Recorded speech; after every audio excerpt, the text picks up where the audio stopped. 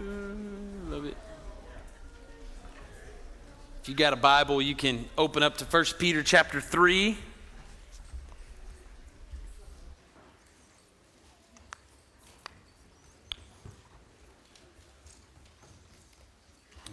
Peter chapter 3. Before we read, I just wanted to say, thank you to all of our school administrators, teachers this year for a good school year.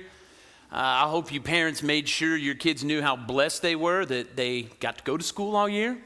I try to remind my kids that of every night, how lucky they were that we were at a district that we were able to go to school. We were to be in person this year. I think that was a very, very big deal. And so I think our administrators deserve a round of applause. Our teachers deserve a round of applause for that. So if y'all don't mind, let's do that real quick. Thank you, guys. There's a big deal. Very big deal. And so summer's here. So I'm excited. If you would please stand as we honor the reading of God's word. We'll be in 1 Peter chapter 3. Let's read the first 7 verses. This is what Peter says. He says, "Likewise, wives, be subjects to your own husbands, so that even if some do not obey the word, they may be won without a word by the conduct of their wives. When they see you respectful and pure conduct, do not let your adorning be external, the braiding of hair and the putting on of gold jewelry or the clothing you wear, but let your adorning be the hidden person of the heart with the imperishable beauty of a gentle and quiet spirit, which in God's sight is very precious. For this is how the holy women who hoped in God used to adorn themselves by submitting to their own husbands. As Sarah obeyed Abraham, calling him Lord, and you are her children if you do good and do not fear anything that is frightening. Likewise, husbands, live with your wives in an understanding way, showing honor to the woman as the weaker vessel, since they are heirs with you of the grace of life, so that your prayers may not be hindered." Let's pray. Father, thank you for the day and for all you've given us. I thank you for this text of Scripture, and I pray today that first and foremost we would see the gospel in this, that we love because Jesus first loved us, that the idea for marriage came from the gospel, and so therefore our marriages are to be shaped and molded by the good news of what Jesus has done, so it has to start there. But then secondly, I pray that our men today would realize that so go the men, so goes the church. And we live in a time where too many churches are filled with weak, cowardly men. And so I pray that this church not be one of those. And so I pray that we would be challenged today as men, and that Father, you would help us to be convicted where we need conviction, and that we would repent of areas where we're falling short of how we need to be leading, and that we can leave here changed and we can leave here different. Again, all this is about Jesus, and so I pray that as men, we would try to be like Jesus, that Jesus is our example, that Jesus is our model, and that we would look to him. And it's in your name we pray. Amen. I'm going to be seated. All right. So last week we talked a little bit about how Peter's writing to a group of people that were just suffering some local minor persecution, and mainly in the fact that where they lived, they were like so many of us throughout history, because of their Christian beliefs, they were being ostracized or they were being made fun of, or they were kind of being looked on as different because of the way that they live. And so Peter writes this letter to them saying that, hey, that's a good thing, that if you're a believer in Christ, then you are different, that you're an elect exile, and so that your conduct in this world is differently. And he lays out several areas of life that our conduct is to look differently, and one of those areas is in marriage. And so what he said is that wives were to be subject to or submit to your husbands.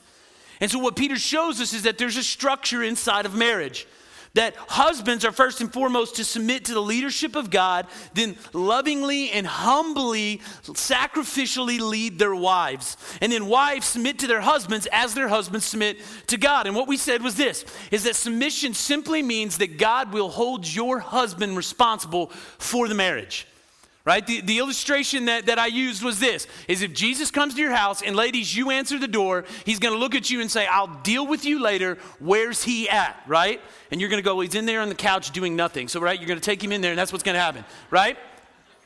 And what he says is that if your husband doesn't know Jesus, That you are to live in such a way that he sees the gospel in your life and that your husband can be won without a word. Now, we said that this isn't easy, that it may take time, that it may take a whole lifetime, and it may not happen, but we're to lay the gospel before our husbands in the way that we live. Now, it doesn't mean that we never speak. It doesn't mean that we never tell them about what Jesus is doing in our lives. It just means that we pick our spots. Right? It means that we're not a nag, right? And we talked about that. The scripture has a lot to say about that. And Peter encourages wives to cultivate an inner beauty of gentleness and quiet. This inner beauty of lovingly, gently supporting and encouraging your husband. And I love what he does because he points to the great women of the Bible. He says, hey, look at Sarah. Look at the way that she honored and served her husband. In other words, he's saying, hey, if you are a part of the body of believers, that if you're a Christian, you're caught up in this great story of what God is doing, this great plan of redemption. And if God has made you, if Jesus has made you right with God, then that should lead to a change in behavior. That should lead to a difference in the way that you conduct yourself in your home. So live out the gospel in front of your husband as you submit to him. Now, as we turn to verse 7, I know a lot of women are like, well, golly, we get 6 verses. Guys only get 1, right? Verse 7, there's a lot there, right? Peter speaks very briefly, but listen, he speaks very forcefully to the men. So look at 1 Peter chapter 3, look at verse 7 again. So he says, likewise, husbands, live with your wives in an understanding way, showing honor to the woman as the weaker vessel, since they are heirs with you of the grace of life, so that your prayers may not be hindered. So again, that word likewise there is pointing us back to chapter 2, verses 21 through 25. Let's look at that. Peter says, for to this you have been called, because Christ also suffered for you, leaving you an example so that you might follow in his steps. He committed no sin, neither was deceit found in his mouth. When he was reviled, he did not revile in return. When he suffered, he did not threaten, but he continued entrusting himself to him who judges justly. He himself bore our sins in his body on the tree, that we might die to sin and live to righteousness. By his wounds you have been healed, for you were straying like sheep, but have now returned to the shepherd and the overseer of your soul. So like we said last week, the Bible never starts with you and what you should be doing. It always starts with God and what he's done. So he goes back and he says, men, likewise, remember what Jesus has done. Go back and look at the gospel. See how Jesus has humbly and sacrificially lived for you, that he laid down his life for you. And so because he's done that, then therefore you lay down your life for your wife. Paul puts it this way in Ephesians 5:25. Jay read this at the beginning. Husbands, love your wives as Christ loved the church and gave himself up for her. So it's pretty straightforward, husbands. Love your wives. And notice that's an active command. It is not a passive command. It means that we don't love our wives by doing nothing, that we love our wives actively. So if we're going to love our wives like Christ loved the church, how do we do that? Well, very simply, we start by loving them first. We start by loving them first. 1 John 4:19, it's the gospel. We love, why? Because he first loved us. See, Jesus did not sit back with his arms folded and say, well, I'll do this for you. I'll die for you. I'll do all these wonderful things for you. But first, I need you to do all these things for me. Then I'll love you, right? So if you'll perform, if you'll do all the right things, then I'll die and then I'll love you. That's not what Jesus did, right? No, despite our failures, our dysfunctions, despite our sins, Jesus loved us anyway. So listen, when nothing in your life warranted his favor, he loved you. He loved you so much that he carried your sin to the cross and he died for you. That's what leadership is. So in other words, men, are you doing the same for your wives? See, I believe that the command to love our wives is a hard command because to love our wives, as the Bible commands us to, we have to do that unselfishly. And that means we love them without expecting anything in return, which is the direct opposite of how most of us men do things, right? So say we get in a fight with our spouse, and let's say that most likely you're 99.9% to blame, right? And you finally work up the courage and you say, hey, baby, listen, I'm sorry for my 99.9%. 9% of what I did. And then most men, this is what we do.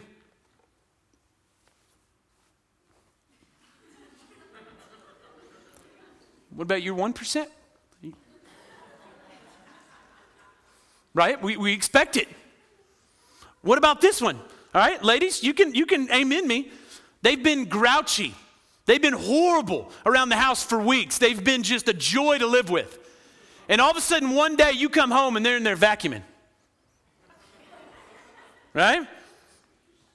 They ain't doing it because they're unselfishly going, hey, I want to love my wife, right? They're thinking it's been a while, right? You catch my drift? Some of them are maybe in their boxer shorts. Woo! Right? Or maybe you come home and they're washing dishes and you're like, why is your shirt off and you're washing dishes? No reason. Right? Yeah, see? Some of you have done that, I know. See, the command is to love your wives regardless of her response. That is how Jesus loved us. He loved us even when we didn't return that love. And listen, he continues to love us in spite of the fact that we so often do not return his love anyways. See, our love for our wives is a result of the gospel. So we love them like Jesus loved the church. So we have to stop right there and say this, is if you don't know Jesus, if you've never trusted in him, then you can't live this out in your home. And so some of you men, you don't know Jesus, and before you leave today, we need to get that taken care of, okay? Because your marriage will never be everything it could be until you trust in Jesus, all right? So that's where it starts, is with what Jesus has done for us. So men, if we love Jesus, we love our wives the same way, all right? So look at 1 Peter 3:7. Again, he says, likewise, husbands, live with your wives in an understanding way. All right, so to live with them means to dwell physically with them, right? So if you live with them, that means you got to be in the same house to live with them. Okay? So you dwell with them, you live with them in an understanding way, but it is also pointing to the fact that there's also a physical aspect to the marriage. Okay? Right? A certain amount of lust got every one of you in this room married. Right? I'm serious. Like, you didn't get married going, well, yeah, just going to live in the same house with them forever. Be all right, just be a good friendship. That's not why you got married. He's saying that sex is a big part of the marriage. So two things. Ladies, some of you need to stop being so cold towards your husbands. Very simple. Don't be a refrigerator. That's what that means. Second, though, and more importantly, it means men, be there. Be at home. Be present. When you come home, you don't get to check out, just kick on the game and do nothing for the rest of the afternoon. No, it means when you get home, you say, hey, honey, how can I help? You need to be available around the house. When you get home, that's second shift, all right? It doesn't end until those kids go to bed. And listen, you start doing some of that, be available, be present at home. Let's go back to the physical thing. Some of that will change at home whenever you get your head out, okay? That's what it means. And he says this, that you live with them, and then he goes on to say, in an understanding way. That means you become a student of your wife. Know your wife. Know what she likes. Know what makes her tick. One of my favorite quotes is that a reporter one time asked Mrs. Albert Einstein if she understood Dr. Einstein's theory of relativity. And she said, nope, but I understand the doctor. That is great advice, gentlemen, right there, right? Understand her. Get to know the things she likes, what makes her tick, those things that she loves, all right? In my home, it's very simple. My wife likes jewelry, she likes all those things, but if you want to win her heart, you get her something practical, all right? If it plugs in, you're good, all right? Boy, I got her a griddle for Christmas this year, right? Woo! That's a good Christmas, right? Hey, there's a young man at the back door that's trying to get in. If one of my deacons would, yeah. One side you can make pancakes on, the other side you can make bacon. It's really good, right? Yeah, absolutely, right? It's a win-win. I win too. I get Brenner a lot, right? It's breakfast for dinner if you didn't know. That's what Brenner is. I bought her one of those robot vacuum cleaners one Christmas too. That was a good Christmas too, right? That was a good Christmas. Except it didn't work last night. Like I woke up this morning, I said, your vacuum did not run. So maybe she's working right now. Who knows, right? Listen, so many of us will memorize stats and figures, right, of our favorite sports teams, right? Jordan was 6'6", Pippen was 6'8", Rodman was 6'7". Like, I know these things, okay? You know everybody your team drafted this year, okay? I know who Cowboys got, right? It ain't looking very good for us there either, but we tried. Beefed up the defense a little bit. We know those things. We will spend months researching the best pickup or the best hunting gear, and we spend very little time getting to know what makes our wives tick and understand them. See, this is what Peter's getting at, right? And so that you live physically with them. There's a physical aspect to it, but then you get to know them. You try to understand them, what they like, their interests, and you pursue them and you go after their heart, right? Verse 7, look at it again. He says, likewise, husbands, live with your wives in an understanding way. And then look what he says, showing honor to the woman as the weaker vessel. Show honor to your wife. So ladies, hear me. Bible is not anti-woman, right? Get on Twitter today, and what you're going to find out is that everybody thinks the Bible's anti-woman. Even people that at one time I thought wouldn't think the Bible's anti-woman, they think it's anti-woman now. It has a high regard for women. So he says to honor them. That ladies, you are to be honored and valued and treasured by your husband. This word honor carries the idea of chivalry, right? Of opening doors, of giving up your seat, tipping your hat, standing when they come in the room, right? Those sorts of things. And listen, because of feminism, we're losing this, right? I had a good buddy. His sister-in-law lives out in Los Angeles, all right? So do the math. She came to Lubbock to go watch the Red Raiders play. They got on a bus after the game. It was packed. Several men get up to give her a seat, right? Because there was nowhere to sit. And she just threw a fit. Like, I just can't believe they think that I'm so weak. On and on and on we go, right? Because of feminism, we're losing this idea. But all it means is to show honor to them, is to care for them, to treat them the way they deserve to be treated. So since most of us men are not very smart, myself included, I'm going to give you 6 ways to honor your wife today. I'm going to be very practical for you as men today. 6 ways that you can honor your wife. First off, honor her physically. Honor her physically. Peter says she's the weaker vessel. So listen, this doesn't mean mentally, emotionally, or spiritually. We all know that's not true. Especially in spiritual aspect. Most of the time, women are the reason that the doors to this church stay open. Women are the reason that anything gets done around this church most of the time. I'm just going to leave it right there. What it means is that physically, women are weaker than men. And it's just a fact. That's just how God made us. So what that would mean is that husbands, whenever you fight, do you give her that one more word out of your mouth and I'll hit you look? Do you intimidate her and the kids? And you get in her face? Do you threaten her? Do you hit her? Are you that guy? See, what Peter would tell you right here is that if you're doing any of these things, you're not a man, you're a coward. That's what he's saying. Is that you're a little boy. That men should honor and protect their wives.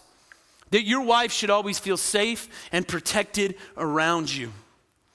That your wife is precious fine china and she should never, ever, ever feel scared to be around you, ever. That's what Peter's getting at. So, I mean, you honor her physically, but then second, listen to this. You honor her emotionally. And here's the problem. A lot of men say, I'm not emotional, right? I'm tough. That's a lie. You are too emotional. Right? I'll give you a great example. It's Friday night, right? We're all sitting up there in the stands, okay? And since you were such an amazing football player in high school, right? I mean, you were incredible. Like, if people could have just seen you play, if they had game film on you back in the day, woo, right?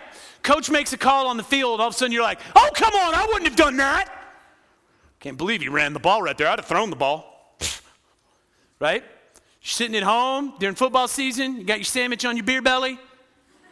Something happens on the TV and you're screaming at the professional football coach, right? Because once again, you're amazing. You see everything from your 42-inch TV or whatever it is, right? I can't believe they would make that call. You get emotional. Go out to the golf course this afternoon and watch some of these boys. You shank one, there's not one of you going, well, I hit that kind of poorly today. No, you're screaming. Not one of you. Someone comes up to you after church and calls you a liar or questions your integrity. All of a sudden, you have a whole lot of emotion, don't you, men?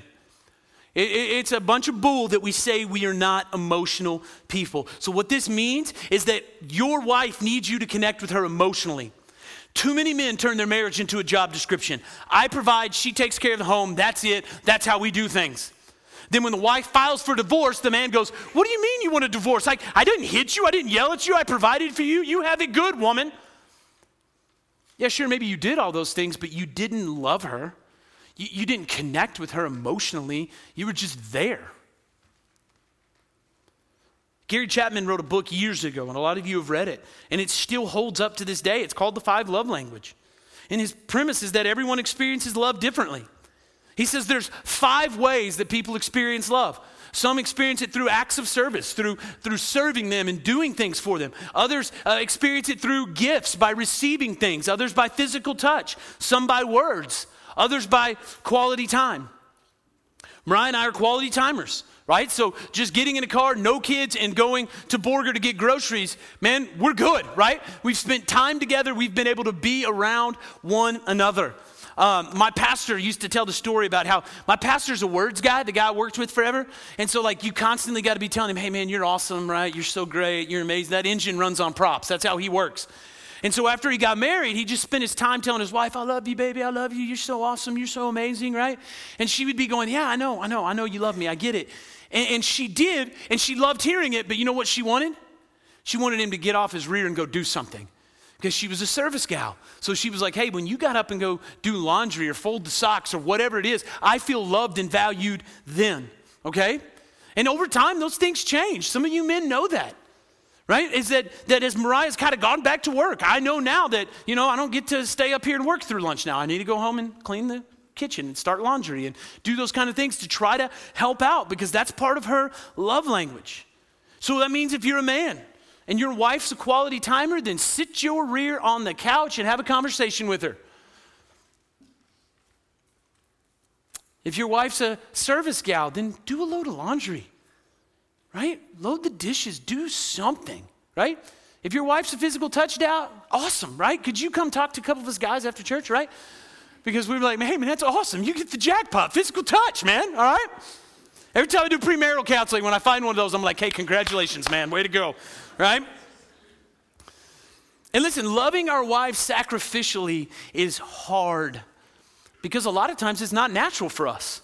So you may be an acts of service person, and your wife may be quality time, and you have to love her in a way that's unnatural for you. But when you do that, that's a greater expression of love. When it's something you're not naturally good at, that is a greater expression of love. See, too many men are conquerors, right? We want the hunt, and we want to pursue the woman, but then once we get our prize, we're done. And men don't need to be that way. Men need to be explorers. She's a mystery. It's going to take a lifetime to figure that out. Amen? So start doing it now. So honor her emotionally. Listen, third thing, men, honor her verbally. Honor her verbally. So how do you talk about your wife? Let's just say she's not around. When you talk about her, are you mean? Are you cruel? Do you make fun of her? Do you run her down? When you're with your buddies, what does that sound like? See, if you speak ill or sarcastically about your wife, your kids will learn to speak to your wife the exact same way. I promise you, right? I've told you these stories before, but especially Lincoln, he's learning early on. You don't scream at your mom, you don't yell at your mom, or you're going to get lit up, okay? I have popped him when he didn't know it so many times now, and now he's starting to realize, okay, I better not do that, right? That's going to end badly for me if I talk to my mom that way. So it means that we speak kindly to our wives. We honor them with what we say. That's huge, right? So we honor them verbally. Listen, the fourth one, honor your wife financially. Honor her financially. So Genesis chapter 3, verses 17 through 19. This is after the fall. This is God handing out the curses. And he speaks to Adam and he said, because you've listened to the voice of your wife, and have eaten the tree of which I commanded you, you shall not eat of. Cursed is the ground because of you. In pain you shall eat of it all the days of your lives. Thorns and thistles it shall bring forth for you, and you shall eat the plants of the field. By the sweat of your face you shall eat bread till you return to the ground, for out of it you were taken, for you are dust, and till dust you shall return. So remember, before the fall came in, God told Adam to work the garden. That work was something that God gave to a man before the fall broke it. And before the fall, it was a good thing. It was something that we find fulfillment in. It was something that was a joy. That because of the fall, though, now work is something that is hard, it's difficult, it's toilsome. Now, Jesus has come and he's redeemed work, and now that if we have put our faith and trust in Jesus, our work has purpose, right? Because we realize that we're placed where we're at, not just to work, but to make a difference for Jesus, to spread the gospel where we're at. But essentially, what that curse means for us as men is that we do not get an option whether or not we work. Your curse, man, is to work. So what it means is that, ladies, if you want to work, then work. That is perfectly fine if you want to go to work. There's nothing wrong with working. So don't leave here and say, Byron said I can't work. No. If you want to work, work. That's fine, right? My wife recently went back to work. It's something she wanted to do. It wasn't like I was at home being like, hey, go to work, woman. She decided she wanted to go to work. Right? She came to me 11 years ago and said, hey, I want to be home with the kids. Great. Now all the kids are about to be in school. She says, I want to go back to work. Awesome. But men, if she comes to you and says, I don't want to work, I want to stay at home and be mom with the kids, then it's up to you to make that happen. Men don't get an option. It's not if we want to work or if we just feel like working. No, we work. So what it means is that, men, we need to steward our money well. So for some of you, that might mean letting your wife do the budget. Some of you have no business handling money. This guy right here. I'm a blast when the personnel committee comes around every year. Like when they start talking to me about money, I'm like, hey, let me go get Mariah to type something up for me so I can show you, where we're at. There's nothing wrong with that. Is that sometimes your wife's better with money, and so part of stewarding that well and honoring her financially is you let her take care of those things. But listen, men, we don't get to not work, right? We don't get to look at our wives and say, hey, I want you to carry my curse for me. And I've gone off on this before, but I still feel like it bears repeating. Stay-at-home dads is the stupidest, most unbiblical thing that has ever come across. Nowhere in the Bible does it say, hey, men, stay at home and not work. No. It means that you work. One author put it this way. He says the man's curse was providing for his family.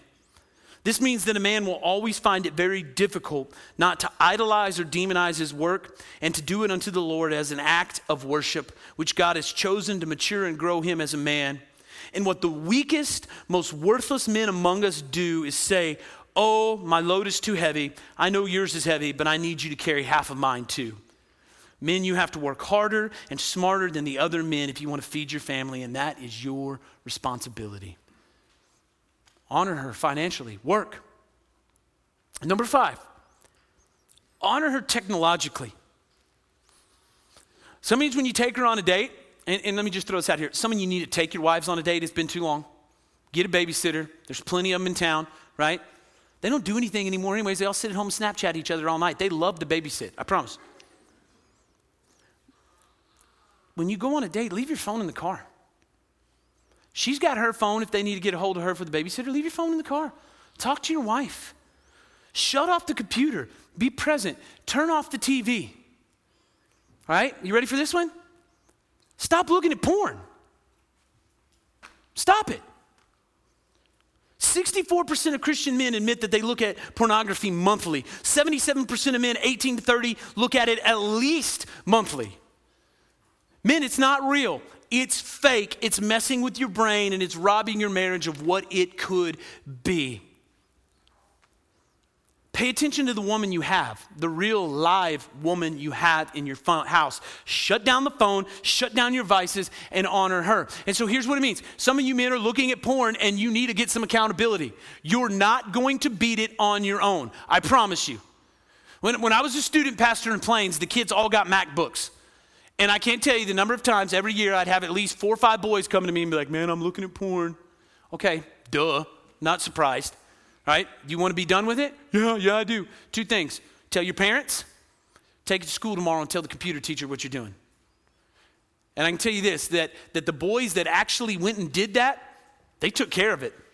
The ones that were too embarrassed to go and get help with it, they're still probably looking at it to this day. And so that's what I'm telling you, is that some of you need to get a friend, you need to get another man, and maybe, well, not maybe, you need to admit it to your wife and you need to get this taken care of. Your marriage can never be what it's supposed to be until you finally get out of the dark and tell them what you're doing when they're not around.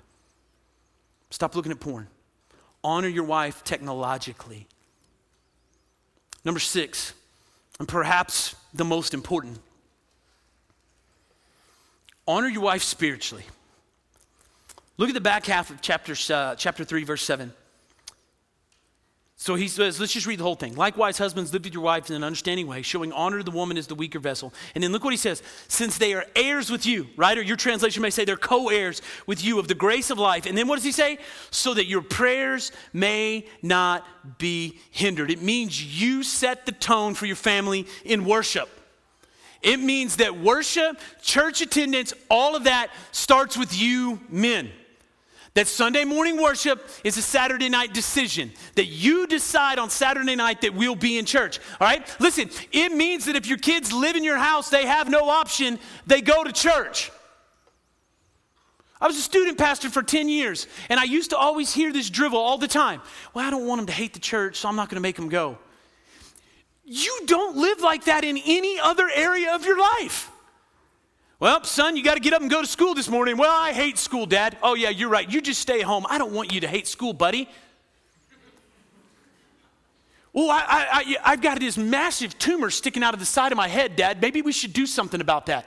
Well, son, I don't want you to hate doctors, so I'm not going to take you to the doctor. I guess we're just going to have to live with it.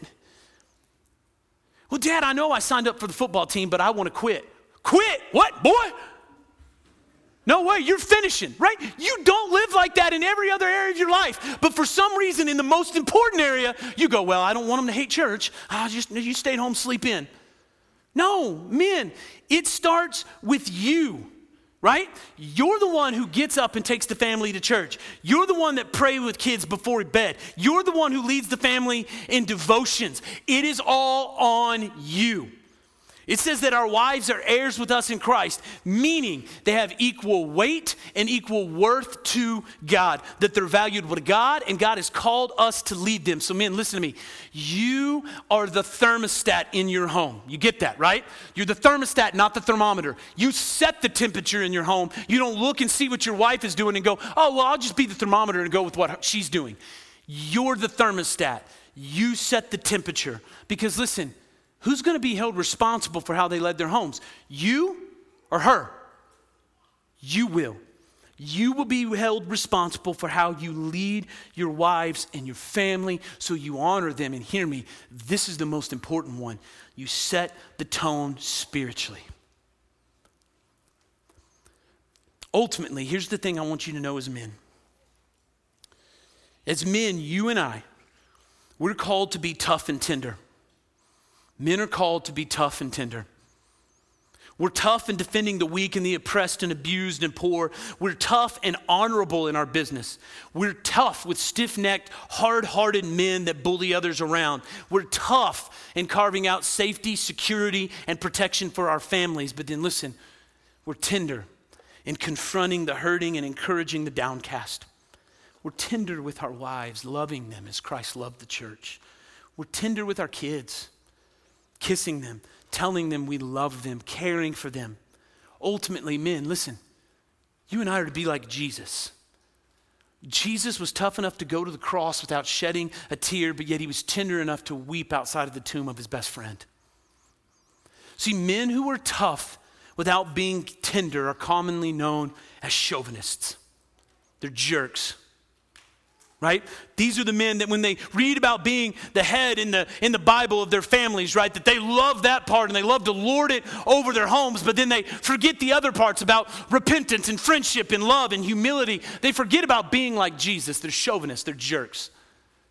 But then the opposite is also true, is there's a lot of guys who are not tough chauvinists. They're just tender cowards. They're soft. They're amiable. They're weak. And what I would push on you is that I think the bulk of men in America, and especially the men in our part of the world, right? We're tough like outside of the church, but we're a bunch of cowards when it comes to how we lead our families and how we spiritually act. We're weak. We're weak.